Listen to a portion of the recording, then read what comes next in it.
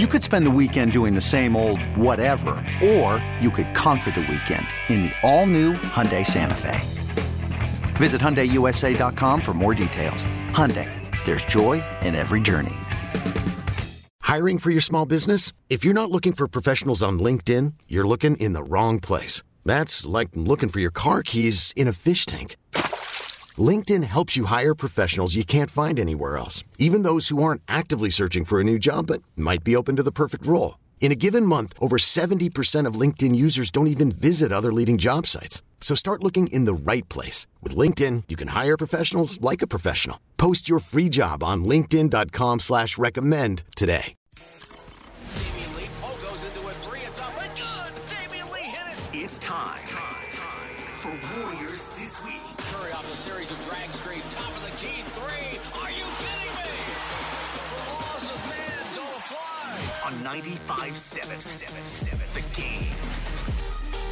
All right, welcome in. John Dickinson, joined by Whitey Gleason, and we got a full day of Warriors basketball playoff coverage. Western semifinals, Game 3 tonight. We're getting it tipped off right now, right here on 95.7 The Game with the Warriors and the Grizzlies. 5:30 tip-off from Chase Center as this series, Whitey, shifts from Memphis out here to the Bay Area, and wow, what a series it's been to this point, Whitey. Yeah, JD, I just got to say, yeah, you're right. Obviously, the first two games from a competitive standpoint, everything that we hoped for and expected and more. That said, to me, there's a pall that hangs over this series, and it has to do with what Dillon Brooks did to Gary Payton II. Just give you an idea where I'm coming from. As you know, last week we were on after Game 1, and I thought that Draymond Green deserved that flagrant 2. I think I'm in the minority. I'm just giving you an idea. I'm not saying that everything the Warriors do is great, everything Memphis does is terrible. I thought Draymond deserved to be ejected, and he was, and we move on. But what Dillon Brooks did, and in my mind, to a degree, that was retaliation for what Draymond did. What he did coming from behind like that, it was about the most gutless play I think I've ever seen in sports. In baseball, if a pitcher throws at somebody, sometimes that's way over the line, but at least the hitter has a chance to see the ball coming. In football, sometimes you see a quarterback blindsided, and sometimes that's a cheap shot, but at least a quarterback knows, hey, it's football and someone's coming for me. In basketball, for Gary Payton II to be trying to make a play and for Dillon Brooks to come from behind him and club him in the back of the head, I thought he got off lucky with a one-game suspension. It honestly, JD, watching the game, as great as that game was, I felt a little bit sick because of that. And it wasn't because Gary Payton II got hurt. That was awful. But it wasn't just because he got hurt that I felt sick. It's when you think of what sports are supposed to stand for, especially a series this competitive. And then to see that play, it made me sick. I was at least somewhat encouraged to hear Brandon Clark. He was on Zach Lowe's podcast, and he said, because I lost some respect for Taylor Jenkins, the coach of the Grizzlies, the way he handled it, but Brandon Clark at least admitted, you know what, that foul was way too hard. So that was awful. Hopefully it's behind us now. Obviously it won't be behind us because Gary Payton II's out and Dillon Brooks is out tonight. The Warriors are going to miss Gary Payton II a lot in this series, but all things considered, JD, they're in good shape after those first two games, so thank you for letting me get that off my chest. We move on. Looking forward to the rest of this series.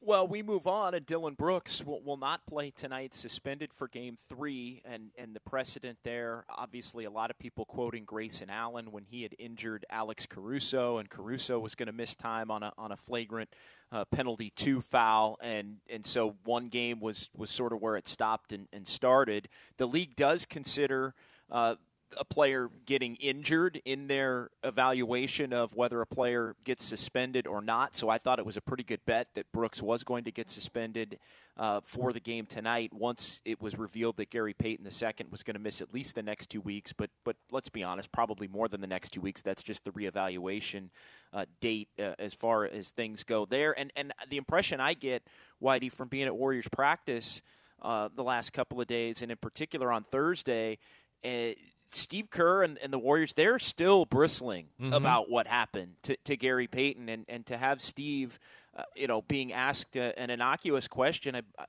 about just, the Warriors' mindset for the moving forward in the series. And for him to say, quote, just play hard, battle for every loose ball, battle for every rebound, compete for every possession, and don't risk a guy's career if he's ahead of the play in transition. Like, that was just, for him to throw that in a question that really wasn't even about that, it just goes to show that the Warriors are still feeling it as far as what happened and feeling awful for Gary Payton II. Hopefully they're able to channel that in such a way as to magnify their focus on the task at hand. Because, I think that they're in really good shape in this series, but obviously it's not going to be easy from here. If they make a few more shots, that makes many, if not all of the things they need to start doing a lot easier.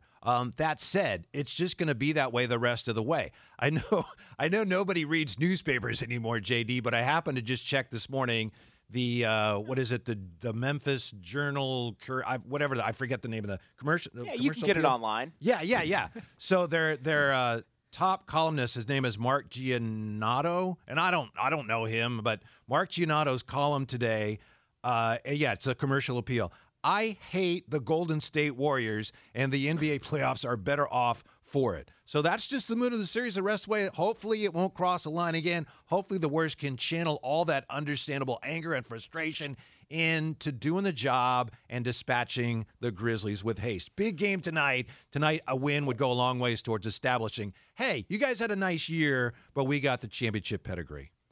And just to that point on that column, and look, I don't want to make it about that in a back and forth necessarily about opinions of other people's opinions, but the one thing that I will tell you from being in Memphis for Game 1 and Game 2 and then coming back on Wednesday, there was a lot of equating to what Draymond Green did and what Dillon Brooks did. And to me, they're in a couple of different categories, but there's also – I do think there is a little bit of and I know, we've spent time in Sacramento and covered the Kings for a long time. I do think there is a little bit of a small town versus big city type vibe from the Memphis side of things. And I'm talking about the media and the fans and the like, is in that, the Warriors from the big city, they can get away with whatever they want. Draymond is the quote-unquote code breaker that Steve Kerr talks about when he went in on Dillon Brooks after Game 2. And I do think there is a little bit of this. I know way back a long time ago when the Lakers played the Kings, it was kind of the Lakers, everybody in the league wants the Lakers to win. They're the shiny toy. Nobody wants Oklahoma City dealt with that, obviously, in their series against the Warriors. I do think there is a little bit of that small town chip versus, the big bad Bay Area folks. Yeah, that's a great point. I hadn't considered that, but I think you're absolutely right. By the way, footnote to that whole Kings-Lakers thing when the Lakers beat the Kings in the controversial series, and the Kings were the poor little underdogs, and the Kings actually had a higher payroll than the Lakers did that year. But be that as it may, you're right, and that's why, Taylor Jenkins, I know he was in a tough spot as he addressed it. I think he could have done a better job, but to me, the fact that Brandon Clark, the guy who was fouled by Draymond Green, for him to come out and say, he went too far, he did something he shouldn't have done, Dillon definitely fouled him way too hard. To me, that's all the proof you need. This is the guy who was fouled by Draymond, but this is a professional basketball player who recognizes what Dillon Brooks did went way over the line. And that's why, as I said, honestly, it made me feel a little sick. One of the worst things I've ever seen in sports. 888-957-9570. That's the phone number to participate in the program. You can give us a call or shoot us a text as we discuss Game 3 coming up tonight. Warriors and the Grizzlies with Game 3 tonight, Game 4 tomorrow, Game 4 rather on Monday night, and then the Warriors and Grizzlies going back to Memphis for Game 5, which is going to be on Wednesday night. As you look at the way the actual games have played out in the first two, Whitey, Warriors with a great opportunity, obviously, to steal 2 in Memphis, but couldn't make a shot in game number 2. John Morant gets rolling, gets to the free throw line, goes for 47 and a more efficient 47 than the 34 he had in Game 1. Warriors had made some big plays against Ja down the stretch, the Curry poke away, the Klay Thompson defense that we talked about on Warriors wrap-up after Game 1, where he was able to get along with Gary Payton, Ja Morant off his spot to force him to miss that layup. Just kind of general thoughts on the first two games, and I think pretty clear the loss of Gary Payton is on full display when you look at what Ja was able to do with him out of that game compared to Game 1. Looking at it from both sides, Warriors offense, Warriors defense. Offensively, of course, as we all know, we all watch the game, 7 for 38 is like, what in the world was that? It wasn't just the Warriors having one of those nights. That was part of it. But Memphis, to me, it was reminiscent, JD, of the first time this season when they played. Memphis did a good job of running the Warriors off the three-point line. And then as a result, you had the Warriors taking poorer shots. They didn't adjust to that very well. Klay especially, he was, 5 for 19. Klay, when he's a spot-up shooter, catch and shoot three, it's beautiful. The form is like, oh my goodness, that's textbook. And instead, when he's run off the three-point line and he's shooting the one-legged followays on the baseline, it's like, nope. And I'm sure he'll recognize that, but there was far too much of that in the last game. So if the Warriors can adjust to that, if they're running them off the three-point line, take advantage and get to the basket and shoot more mid-range jumpers, I think if they make more shots, as I said earlier, it's going to make a lot of the other issues they're having easier to deal with. Of course, they got to cut down on the turnovers. We could spend the whole show talking about that. As far as when Memphis has the ball, now without Gary Payton II, they're going to have to just throw a lot of different things at Ja. And I thought, Steve Kerr, you were probably there. Maybe you asked the question. When he said, you can't stop Ja. You really can't. But they're going to have to do so many different things. Blitz him at times. That is, when he comes off a screen, you have to double him hard. Play a little more zone. I know the Warriors were letting him have the three-point shot, and he was, 5 for 12? So they decided, we got to let him have the three-point shot, but you got to at least get a hand up in his face. So those are two of the absolute keys here. And then you got the Steven Adams factor as well here. If the Warriors are shooting the ball well, I think there's a good chance they can limit Steven Adams' numbers in this series. He only played 31 minutes against Minnesota before he got sick because he couldn't keep up with Cat. So I think the Warriors have a good chance here of keeping him off the floor. But if Steven Adams is able to stay on the floor, he could help to make up for some of the actual rebounding difference, the disadvantage Memphis has been at. That's been one of the biggest surprises of this whole series so far. Well, and you just look at Draymond Green yesterday saying that he thought that the Warriors' defense overall had pretty good in the series. Maybe some adjustments at the end of the game. Again, they made a couple of key stops against Ja Morant in Game 1. They were unable to get those stops in Game 2. But really, it falls more on, I think, the offense. And I thought the other just interesting takeaway from Steve Kerr was just how and Draymond echoed this, the bad shots that the Warriors are taking, quick shots that the Warriors are taking. I think at times they've gotten a little caught up, and yes, they want to play fast, but it seems like they've gotten a little caught up in the frenetic tempo that the Grizzlies want to play at, and it's actually forced them to maybe take some quick shots, some contested shots. When the Warriors have been a little more patient offensively, the Grizzlies are coming out hard, and they've left the basket really open. I mean, you look at the paint points in game number 2, Warriors with 60 points in the paint in game 2. Now, couldn't make a three. You got to score somewhere.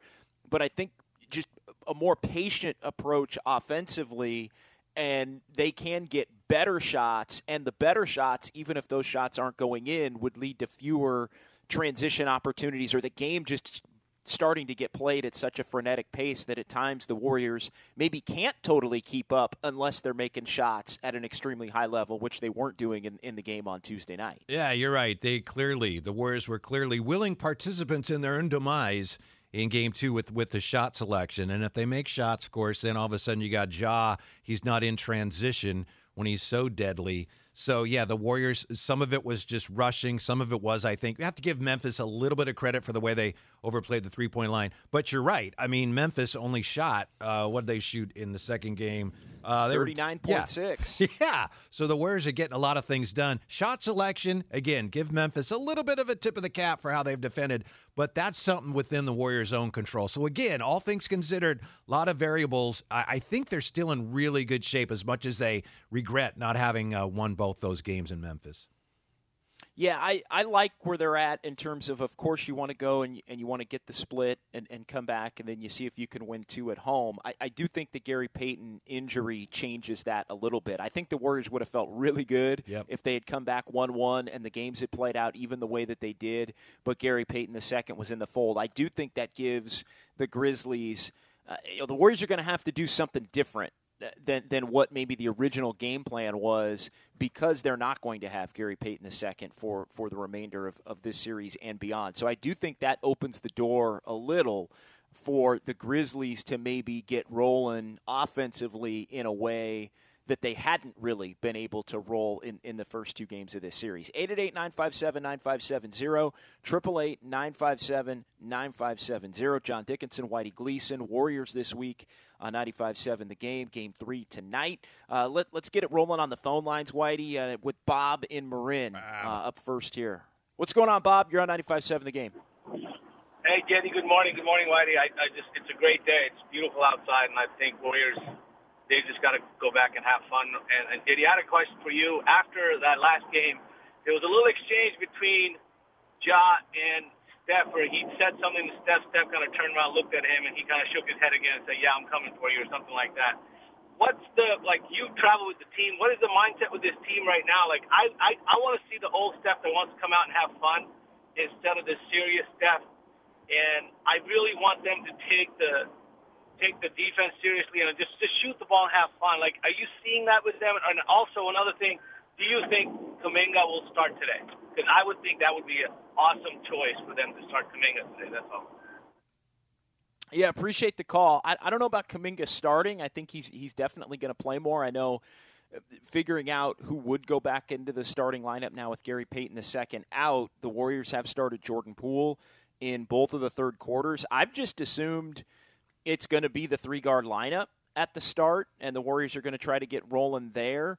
But I do think Kuminga is going to play a little bit more. I know he had the 14 minutes in Game 2, and he was right around, I think, 15 minutes in Game 1. I don't think they want to necessarily overplay Kuminga unless Kuminga is really playing well, but he's going to have to play now with Payton and obviously with Iguodala out already. Yeah, and I can shed some light on that exchange because Ja talked about it. Apparently after the first game, Steph said to Ja, it's going to be a battle. We're going to have fun. And then after Memphis won the second game, and you look at the video, you can read his lips. Ja said to Steph, oh, yeah, we're going to have some fun. We're going to have some fun. So apparently it was the two of them had said, Steph had said something originally about having fun, and Ja just said, oh, yeah, we're going to have fun. So that's what that was all about. I don't see Kuminga starting either, JD. Yeah, expanded role, but I know last week we were skeptical that GP2 would start, and he did, but I don't see Kuminga in the starting lineup. No, and so what do you think they go back to the 3-guard lineup? I just think putting Kuminga in there at the beginning, even that if that lends itself to the Grizzlies maybe having somebody that they feel that they can attack, and if he's just not fully buttoned up and engaged, you have the potential there, I think, to get off to maybe a little bit of a bad start. But look, the Warriors have been full of surprises with their starting lineups. And I mean, Game 1 is a perfect example of that with Gary Payton II going into the starting lineup. Do you think they would go to Kevon Looney again and keep Jordan Poole off the bench? Go with Looney, Draymond, Wiggins, Clay, and Steph, and keep Jordan Poole coming off the bench. I know Steve Kerr yesterday with the quote about he said that lineup, the 3-guard lineup, not a lineup to be playing 25 minutes. Now they could still start and finish and maybe play 16 to 20 minutes. So I don't know that it necessarily is an indicator of who he would start or not start. But where do you think the Warriors go as far as the starting lineup? Would they go back to Looney, or is it the 3-guard rotation in your mind? My guess is it'd be the 3-guard rotation, but I think given what we saw in Game 2, one of the differences we're going to see, as angry as it may make a lot of Warrior fans, is he played 8 minutes in Game 2. I think Damian Lee may get a little more run here, given the shorthanded nature of the backcourt right now, JD. I don't think there's any doubt Damian Lee's going to play. I think Kuminga's going to play and Damian Lee's going to play. I mean, they've both played. I know Lee didn't play a lot in either game, but he did play in both games. And I think the foul trouble in game one was part of it. And Steve Kerr went to Lee before Kuminga even, which I think, obviously a lot of Warrior fans are not necessarily into that decision. But no, you look at Peyton II being out now. You look at how much the Warriors are going to want to play their traditional bigs. I mean, Looney played 9 minutes in game two, so I think they are going to be looking at both of those guys playing. With I know some have said, what about Juan Toscano Anderson? I'm not sure about that. Although the physicality of this series, definitely, I think from that standpoint, he would fit right in terms of, but who's he going to guard? Is he somebody you're going to put on Ja Morant? Like, I don't really think that's necessarily the best kind of a matchup for him. But I do think there are, with a couple of players now out, that means a couple of players are going to have to go into the rotation. I think Kuminga and even a little bit of Lee, I think that definitely could happen. And look, nobody would question Lee's toughness. And if he can make a couple of three-pointers, he actually does have the potential to help the Warriors as long as he's not making the catastrophic he just got to keep it moving, take an open shot, hopefully hit it if it's there. And other than that, I do think he fits into this series because he is a physical player that will, he'll lay a shot on somebody from time to time. And who's the player that Steve Kerr mentioned that we haven't mentioned yet?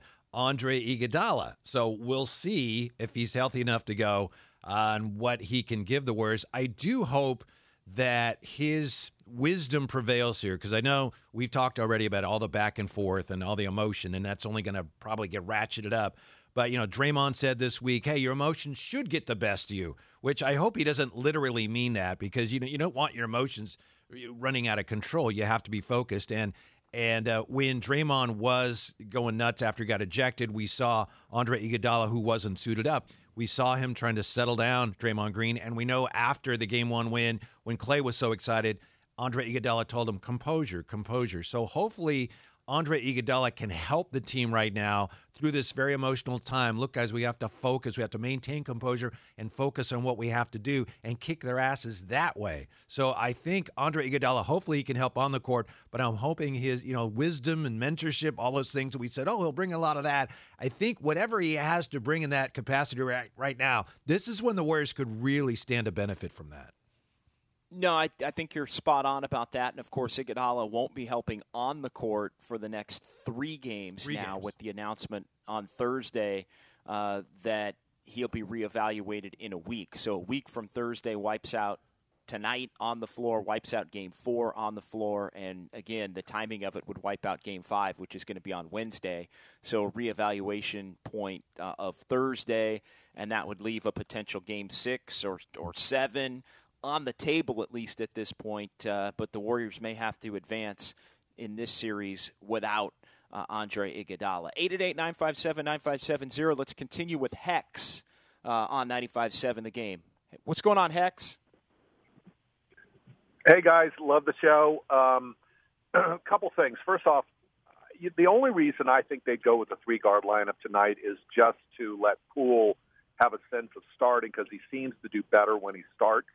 But I frankly would rather see Looney in there. I think Looney will help calm down Draymond. Draymond doesn't have as much defensive pressure, down low with Looney being there. The other thing is, the times they put Lee in, he looks like he's almost hiding. He's running around. He really doesn't want to shoot the ball. I just don't see him. I see him running around sort of like a scared cat in a way. Whereas I'd actually like to see Moody. Moody looked really good at the end of the season. He's got some hops. And so if they're going to put somebody in like that, I'd like to see that. And I also think there's a chance that we might see Bielitsa again, though he didn't look very good in that first game. He's tall. He was more active under the basket. So my lean in the start is to see Looney start and then maybe bring Poole in, unless they just want Poole to get that feeling at the beginning of the game. That's it for me. Yeah, thanks for the call, Hex. And look, the three-guard lineup, progressively as the playoffs have gone on, has not been as effective. So it's not the no-brainer, panacea, hey, just go to that because you know it's going to perform. It has not performed at the highest level in this series specifically, and in Game 2, especially. The problem with Looney and Draymond on the floor at the same time is, again, you're so much easier to guard. It's just a lot of, there's just less of a threat there. So you make it the other team, the defense's job, a lot easier. Not easy necessarily, but a lot easier. So I think that's why we've seen of late Steve Kerr has been so determined to separate Draymond and Looney. They're just, they just don't threaten you offensively. I know Draymond's numbers right now, his shooting numbers have been good, but those are opportunistic points that he's scoring. So I'd be surprised. I understand the reasoning, but I'd be surprised if Looney's in the starting lineup for that reason. Let's get one more in here, Austin and San Jose, before we take our first break of the morning. What's going on, Austin? Hey, fellas. Good morning, you guys. Nice to talk to you again. Listen, Hex has some good takes, man, the previous caller about Looney. I was kind of thinking the same direction. You need to have some stability in that first quarter. I know the three-guard lineup is sexy and all that, but what do you do if that doesn't work and you get behind? See, so – and people forget the first game when Draymond got thrown out, Looney came in and did a hell of a job to keep the stabilize the offense, keep the movement going, the right cutting. Looney's fundamentally sound, which I've always loved about him. He can get you those layups. So it's not about just all threes. The other part of it, guys, you guys aren't talking. I know as much as everybody's harping on GP2 and hey, we miss him, we love him, we want him back, but he was the 15th guy on the roster, man. My whole thing is next man up.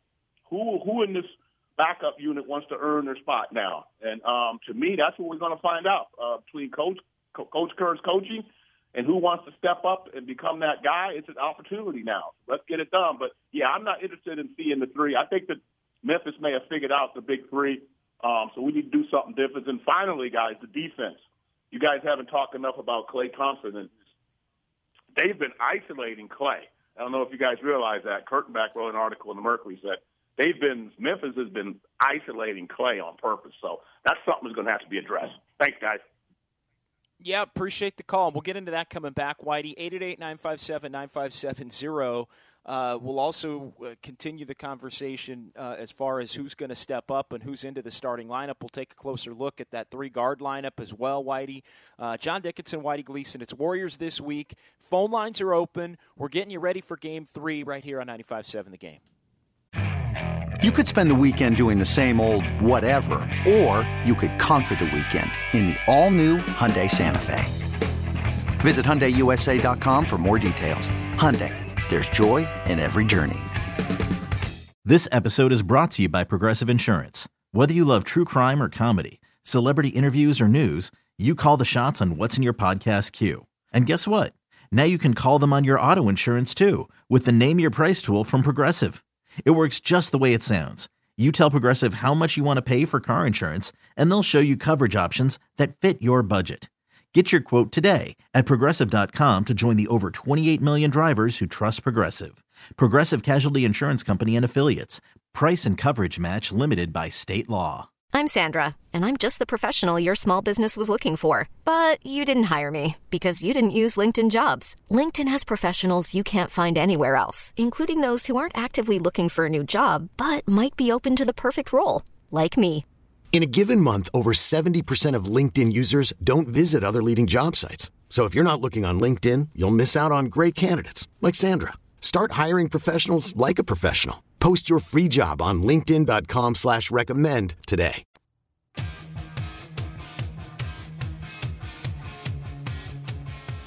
Brooks with a catch. He's wide open left corner. Misses a three. Draymond Green has the rebound. Still 8-0 Memphis. Pass ahead to Payton. Goes in. Got fouled hard by Brooks. They might have to take a look at this one. Yeah, they are. They're going to review it. Eric Lewis says, let's take a look at this one. Well, he's still down. Yes. That's a hard foul, Jim. Foul on the floor has been upgraded to a flagrant foul penalty, too, for wind-up, impact, and follow-through to the head.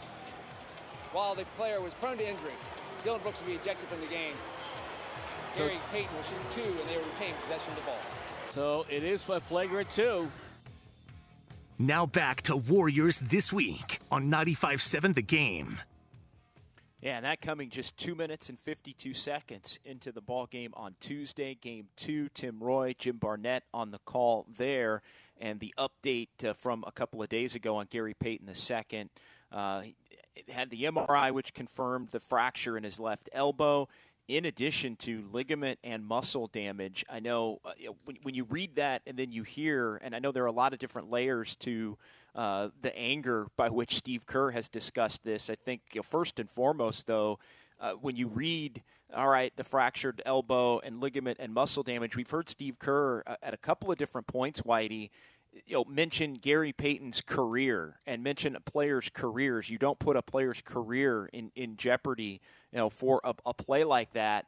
I think that's where, yes, this series, but Gary Payton II as a player that's bounced around and really for the first time is making a name for himself in this league.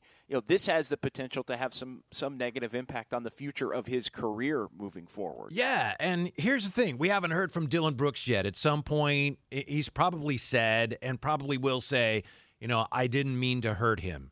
But here's the thing. To make a play like that, maybe his intent was not to injure Gary Payton II, but clearly if you're going to make a play like that, you don't care if you hurt him or not. I wasn't trying to hurt him. You're knocking him on his ass. Right, You're right. going up to knock him on his ass, and if something happens, then obviously that you got to deal with the ramifications of it. Go ahead. Yeah. No, you're right. You could say, I didn't mean to hurt him, but clearly you're going to do that to somebody. You don't really care if you hurt him or not. So it's absolutely reckless. Now, to Austin's point, and it's a great point about, hey, Gary Payton II, he was the last man on the roster. Next man up. He's not right. in this series. Well, that's the reality. He's right. That has to be, that's your only choice. But it speaks to what a unique player Gary Payton II is, and in some ways what he gives you more than anybody else on the team is what you need the most right now against this particular opponent. So, it's going to be quite a hurdle. 888-957-9570. I want to go back to another part of Austin's call, and he was talking about Klay Thompson's defense. And, the Warriors have been okay, I think, when Klay Thompson has been able to guard up. And he's held his own, I think, with bigger players. But I think we are seeing, and he played 41 minutes in Game 2. He played the 30 minutes in Game 1 and obviously hit the big shot there. But they are really, the Grizzlies, trying to go at Klay Thompson and I think grind him down to a point where physically maybe he doesn't have enough left in the tank to maybe hit as many shots as we're used to seeing him hit. Yeah, and that's what the Warriors need to do with Ja. I saw some numbers at NBA.com, and they're interesting, but they can be a little misleading because it's who was guarding Ja when he was scoring points. And keep in mind, some of this is in transition. For example, it may surprise you. It surprised me to know Ja has scored the most points here. If you go individually, he has scored 18 points in the series so far against Draymond Green. But see, a lot of that is Draymond on switches or Draymond in transition. So it's a little misleading.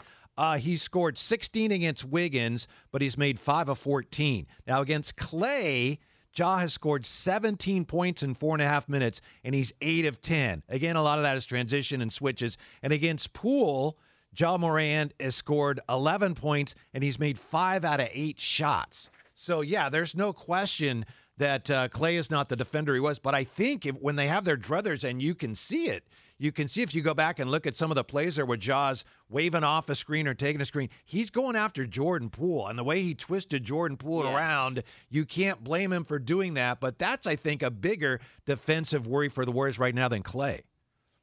I agree with you. I completely agree with you because so much of the playoffs, Whitey, becomes – can your best players, the players that have to be on the floor, hold their own defensively? We've seen a little bit of that in the series with Phoenix and Dallas. Yeah. You had Jason Kidd essentially call out Luka Doncic and say, "Hey, you got to participate. You got to try just a little bit on defense because you are our best player and you're going to be on the floor regardless." And I think a lot of these playoff series, there are certain players that are just going to have to be out there regardless.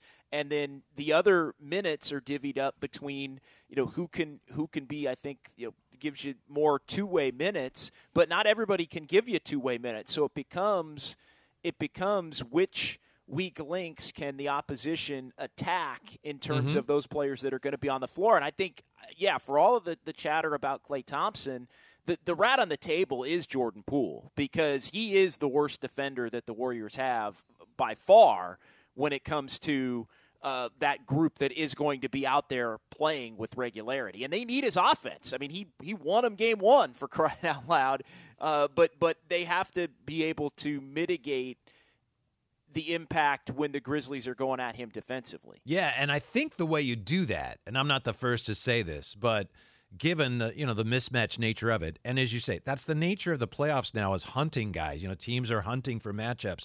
But what do you do if it's a bad matchup for you? You're the Warriors defensively. Boy, it's tough stopping this guy man-to-man. You're going to probably see more zone, and I think maybe more blitzes. I know they had one play in particular where they blitzed Ja coming off the screen, and he almost turned the ball over, and it ended up going to, I think, Zaire Williams made a three. So, you have to mix it up. You're kind of guessing. But I think we'll see more zone mixed in, and I think we'll see more aggressive doubles when he's coming off the screens. I think that's really about all you have to work with here without Gary Payton II to match up with Ja. 888-957-9570. Let's get Jerry in Bayview next here on 95.7 The Game. What's going on, Jerry? Hey, guys. I love your Saturday morning show, my new favorite show. Hey, with regards to what you guys are talking about, defensively, I think it starts on the offensive end. I mean, the Warriors are settling for too many three-pointers and letting them off the hook. I mean, we don't have a chance at a rebound. We don't have a chance at a foul. And I think this has been a problem for a long, long time. I mean, Klay and Steph are shooting, they haven't evolved in their shot selection.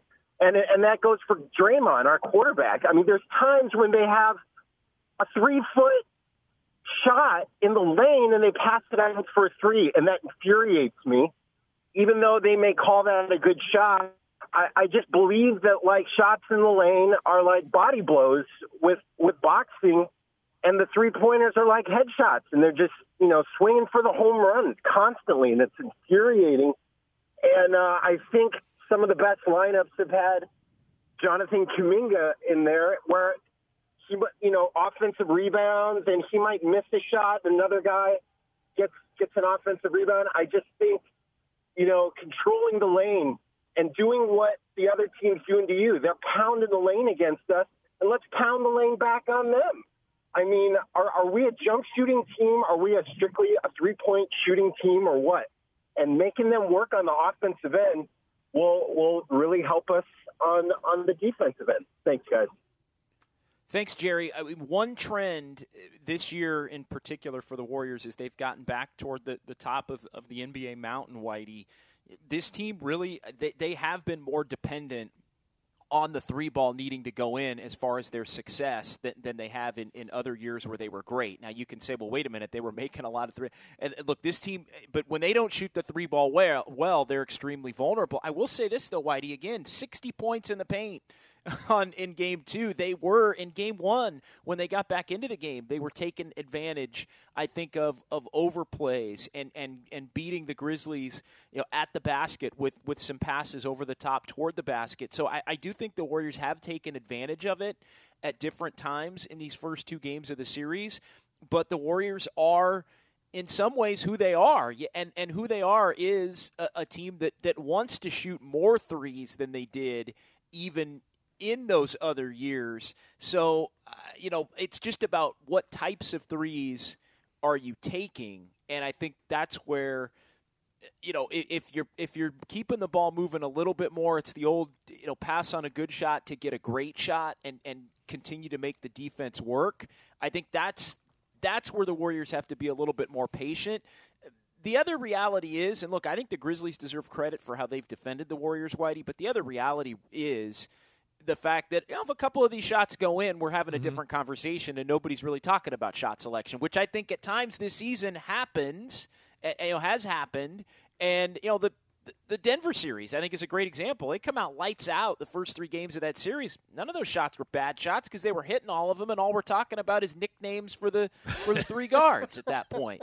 So, I mean, there is a fine line between the identity of this team is three-point shooting, I think, more than it even was going back to 2014, 15, 16.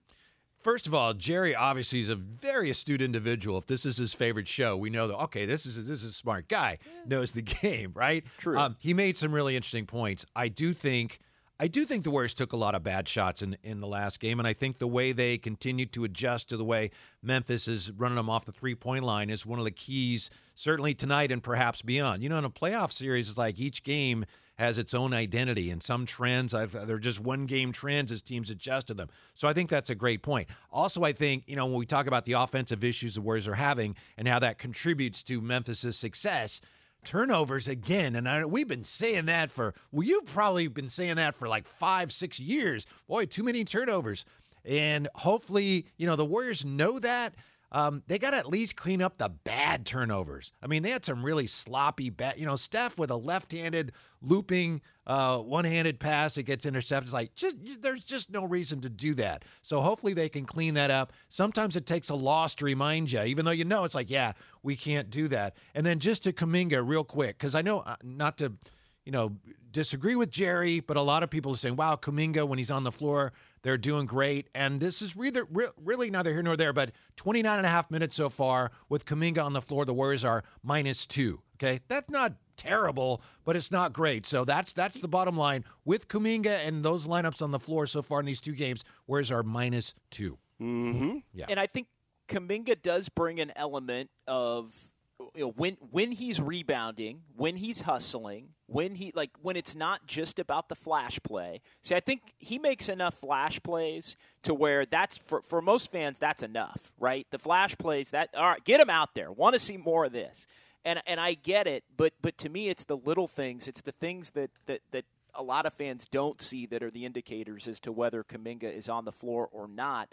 You know, defensive rotation mistakes, hustle is one thing. Like sometimes he'll make a play where it looks like, wow, he's really hustling, but maybe the 3 or 4 plays that led up to that play where everybody went, wow, maybe he wasn't hustling a little bit. So there's a more keen eye that I think that the Warriors coaching staff watches him with in terms of his ability to help. Now, that being said, he's going to have to play more in the next couple of games because of Payton's injury and because of Iguodala not coming back until at this point, at least if there's a Game 6. We don't even know if there's going to be a Game 6. And Kuminga does, in theory, provide an attacker mentality in terms of putting his head down, drawing fouls, putting his head down, getting to the basket for a layup or a dunk. It's just the key with Kuminga is the other things. The key with Kuminga is he running hard? Is he helping him on the glass? Is he not falling asleep defensively? Yeah, and some of it is not just falling asleep. It's not knowing what to do. And there are some tough physical matchups for him against the Memphis front court. That said, he had 5 rebounds in the last game, and he scored 9 points. But overall, you know, they were even when he was on the floor. And just another point here, JD, how do you think the series may change here, given that starting tonight? I mean, it's been forever since the last game, but we're going pretty much every other night here the rest of the way. Yeah, I think both teams needed the 3-day break, given the physicality of the first 2 games. I think for tonight specifically, I mean, the Warriors is the older team. I think it helps the Warriors more specifically tonight. I think it helps the Grizzlies as the series goes on. So I think, you know, the Warriors making sure that they get as many as they can quickly. Like I think getting tonight is important for the Warriors. Yes. Get right back ahead 2-1. And then you put the pressure on the Grizzlies, because I think it gets harder if you're the Grizzlies to win at Chase Center. And now they have, with Warriors holding home court advantage with winning Game 1, the Grizzlies have to win a game at Chase Center. And I am a firm believer that it gets more difficult to win that road game with each game. So, you know, tonight I feel like is the best chance for the Grizzlies to win. You know, you can say, well, wait a minute, Dillon Brooks isn't playing, you know, whatever. We can quibble about that. But the point I'm getting at is I think as this thing goes forward, the youth of the Grizzlies, I think that plays out. And even getting a guy like Dillon Brooks back, I think, helps him in terms of that's going to be another fresh body that's barely played in this series when he gets out there on Monday night. So I think as the series goes on and the every other day component with the travel, Saturday, Monday, Wednesday, back here for Game 6 next Friday, 6 nights from today, I do think the longer it goes, it benefits the Grizzlies. So the impetus is on the Warriors to win tonight and win quickly, get these 2 games. I think you win tonight if you're the Warriors. Then the Grizzlies are really feeling it. Yep. To feel like they have to get a win on Monday, and then I think that helps the potential for a snowball effect to where then you come out and you can play a little freer if you're the Warriors in Game 4, and then maybe you get that one and you feel like you're in the driver's seat, knowing that you've got a home game to end the series. That's the goal. If you're the team that's the underdog in a series, Whitey, the goal is to give yourself a chance to end the series at home, and the Warriors now can do that if they win tonight and win on Monday. Yeah, even without Dillon Brooks tonight, the Grizzlies are still clinging to that notion that, we won earlier this year there, and we knocked them out last year. But if you beat them tonight, especially if you beat them soundly, it's like, well, that doesn't matter. That's ancient history. So you want to cleanse them of that notion that they can beat you on your home floor. Now, tonight, the Grizzlies are looking for something out of Steven Adams. Warriors have been thrilled with the way they've rebounded so far in this series. That looked like it was going to be a disadvantage for them, and they've rebounded well. So the Grizzlies are hoping they get something out of Steven Adams in that department. I think the Warriors are, especially if they're shooting well, I think the Grizz are going to have a hard time keeping Steven Adams on the floor. I think they're going to wish they'd never traded Valanciunas, but that's a whole nother can of worms. So we'll see what Steven Adams is able to add tonight. I don't think, at least for tonight, I don't expect much from him, and I don't think the Grizzlies should be expecting much from him. Yeah, we'll have to see how that plays out. I know I was a little surprised from Game 1 to Game 2 that maybe the Grizzlies didn't go to Brandon Clark in the starting lineup, and take Xavier Tillman out. But they rolled with it, and Tillman had a decent Game 2 of the series in his 13 minutes. I mean, he's not going to be playing a lot regardless, but he did score 7 points on the interior, and he was a help to them. So we'll see how that shakes out as far as Adams goes. I'm not sure. I don't know if Adams plays a little bit, doesn't play at all. Like, it feels like everything's kind of on the table as far as Adams goes for this one. But I do think the decision on Adams will dictate the way the Warriors want to start the game, I think, a little bit in terms of, if Adams were to start, does that mean Looney starts? I mean, you'd almost have to start Looney at that point. If Adams is in the starting lineup. So remains to be seen with the way the Grizzlies and the Warriors are going to have that shake out. Let's get Manuel in Dublin in here at 888-957-9570. What's going on, Manuel? Hey, good morning, guys. Great show as always. I'm a little nervous about this game. I know that you guys, we talk about, what Curry and Clay can do. This is where the rubber meets the road at, man, or where the basketball hits the court. I think I'm excited but a little nervous. I like that coach for Memphis too, man. He seemed like the last call of the game in Game 1, the way that he got Ja open. I like that their team. I was kind of a Memphis fan during the offseason. Now I can't stand them. I hope we beat them. But what do you think of the coaching matchup, guys? Is there a decided advantage with all Kerr's, championship pedigree, going back with Phil Jackson back in the day. But is there a coaching matchup? Or I obviously always come down to talent on the floor, but do you see any kind of matchup at all? You guys watch the games like we do. Anything different that could be a factor in this game at also? Yeah, thanks, Manuel. I think Taylor Jenkins is a really good young head coach in this league. As far as an advantage and all of that, I mean, I think some of the question, and look, it's popped up again, and I think this also relates, Whitey, to are the 3-point shots going in or not? It's when the Warriors don't win, and the Warriors don't win in the playoffs, the focus tends to be on the offense and the Warriors' style of play with the open ball movement system versus, hey, why don't you attack X or Y? And I think, if there is one complaint, it's maybe the Warriors are not attacking Ja Morant enough. They did it some in Game 1, maybe got away from it a little bit in Game 2, but attacking the weak links of the Grizzlies more specifically than just coming out and playing the open offense and trying to see if your three-point shot's rolling on a given night. The Warriors do have a coaching advantage, and you're right. We know Taylor Jenkins is a really good coach, but that advantage really became apparent towards the end of the last game, even though Memphis ended up winning the game. And, JD, you probably weren't privy to it because you're there, but we saw it watching on television because we got to eavesdrop on the huddles at the end of the game in the fourth quarter. Steve Kerr's message to the Warriors, and I realize Memphis won the game, but Steve Kerr's message was one of, hey, it's the playoffs.